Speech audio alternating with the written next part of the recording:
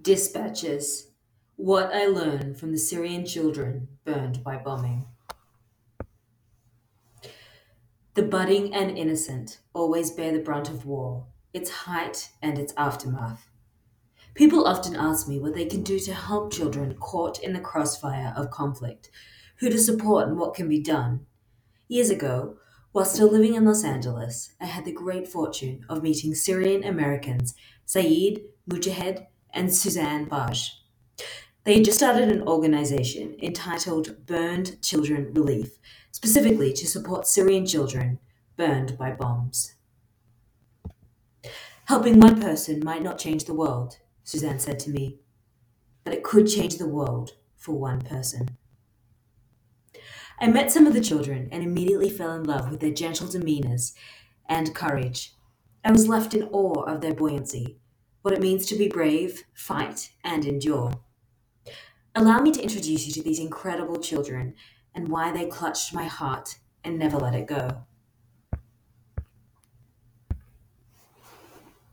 A bomb ripped through Yazan's family home in Al Bab, Syria, on a frigid winter afternoon in 2016. 80% of the child's body caught fire and melted, including his lungs, sending him into a coma for which he didn't wake for 6 months. Yazan lost the ability to speak and relies on a machine to breathe. Yet it was a traumatic flight from Istanbul to Los Angeles several years ago that gave Yazan and his mother, Kawthar, a teacher from Homs, Syria, their first glimpse of the generosity of America's frontline medical workers. The breathing machine voltage was incompatible with the aircraft. As a result, Yazan's tracheotomy filled with fluid very quickly, and he was unable to breathe. The airline staff appealed to any doctors on board. An American anesthesiologist volunteered, and a Jordanian nurse offered to translate for the petrified mother. The doctor requested that the deeply distraught Kawthar move to a different part of the plane so she could not see the horrors that soon unfolded.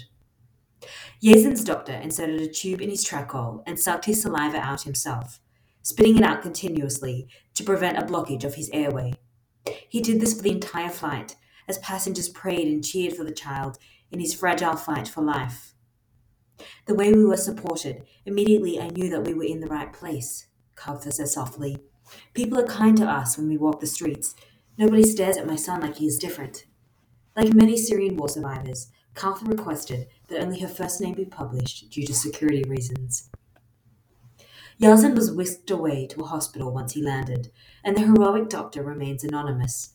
Social media posts by the Burnt Children Relief Foundation, BCRF, which brought Yazan and many others to the US for emergency surgery, have fallen on deaf ears. And yet this doctor remains akin to an angel. The doctor saved Yazan's life. After dozens of operations, the 10-year-old boy, doll-like with his delicate features and wide ebony eyes, is full of light and wisdom. Without a voice, he makes a heart shape when I ask about his experience so far in the US. Then there is Hamama, who in 2016 came to the US for a second chance of life.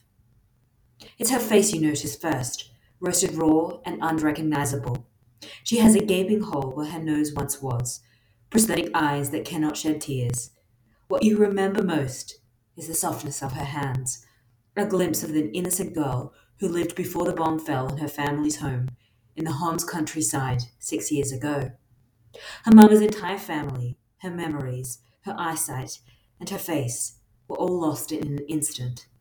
Nevertheless, the sweet soul has learned to reassemble the pieces of a broken past, one shot at a time, since arriving in the US several years ago.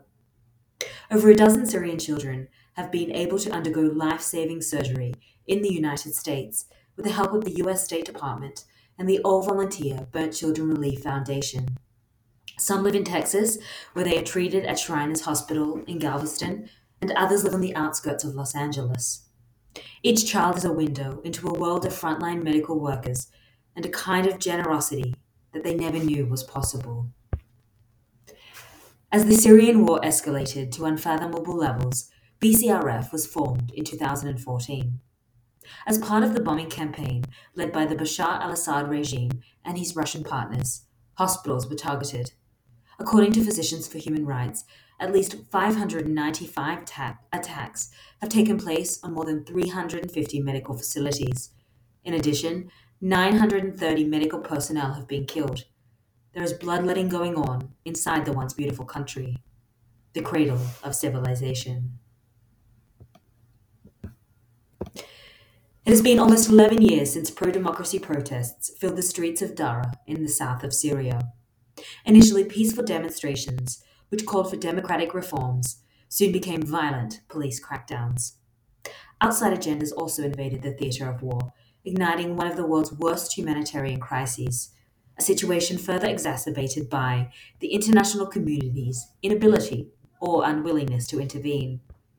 The past decade has been marked by cruelty, death, destruction, displacement, and poverty. Chemical weapons have crushed medical facilities and civilians. Almost every square inch of the racked land has been marred by sexual violence, torture, and war crimes. However, as is so often the case in wars, civilians, especially children, are most tragically caught in the crossfire. In fact, horrible burns are analogous to the conflict in Syria, where bombs indiscriminately strike schools and homes. The UN estimates that hundreds of thousands of Syrian children have been killed or injured by the war.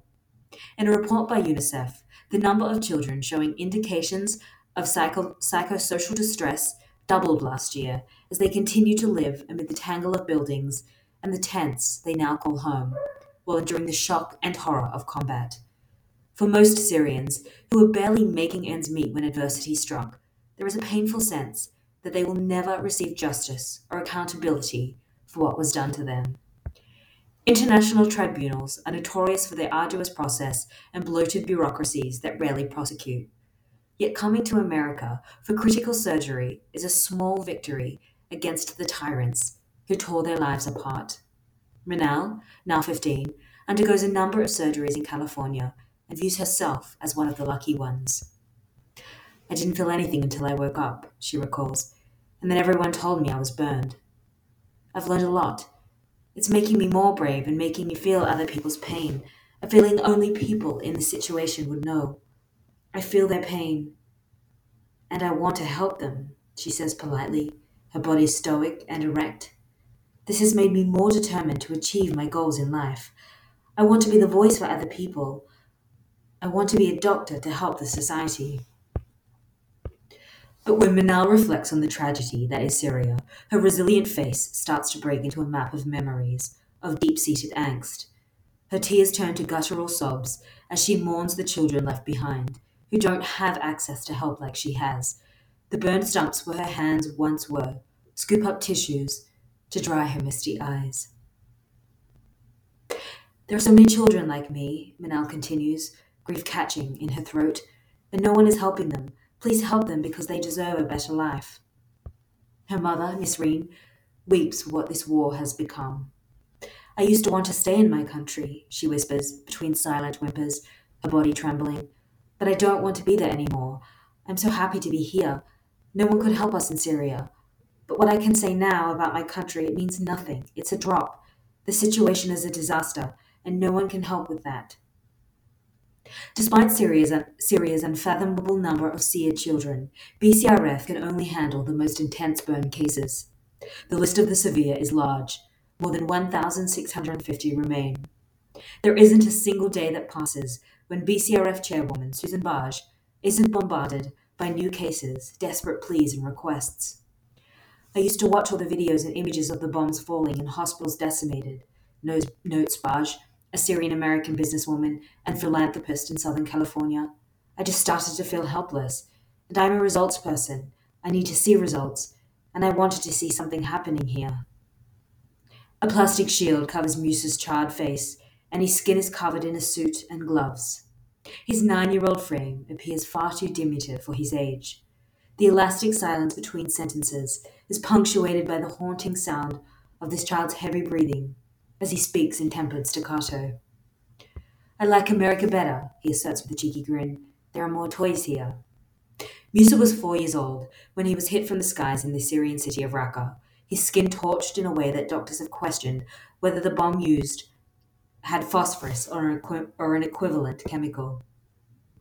Musa's baby sister died instantly.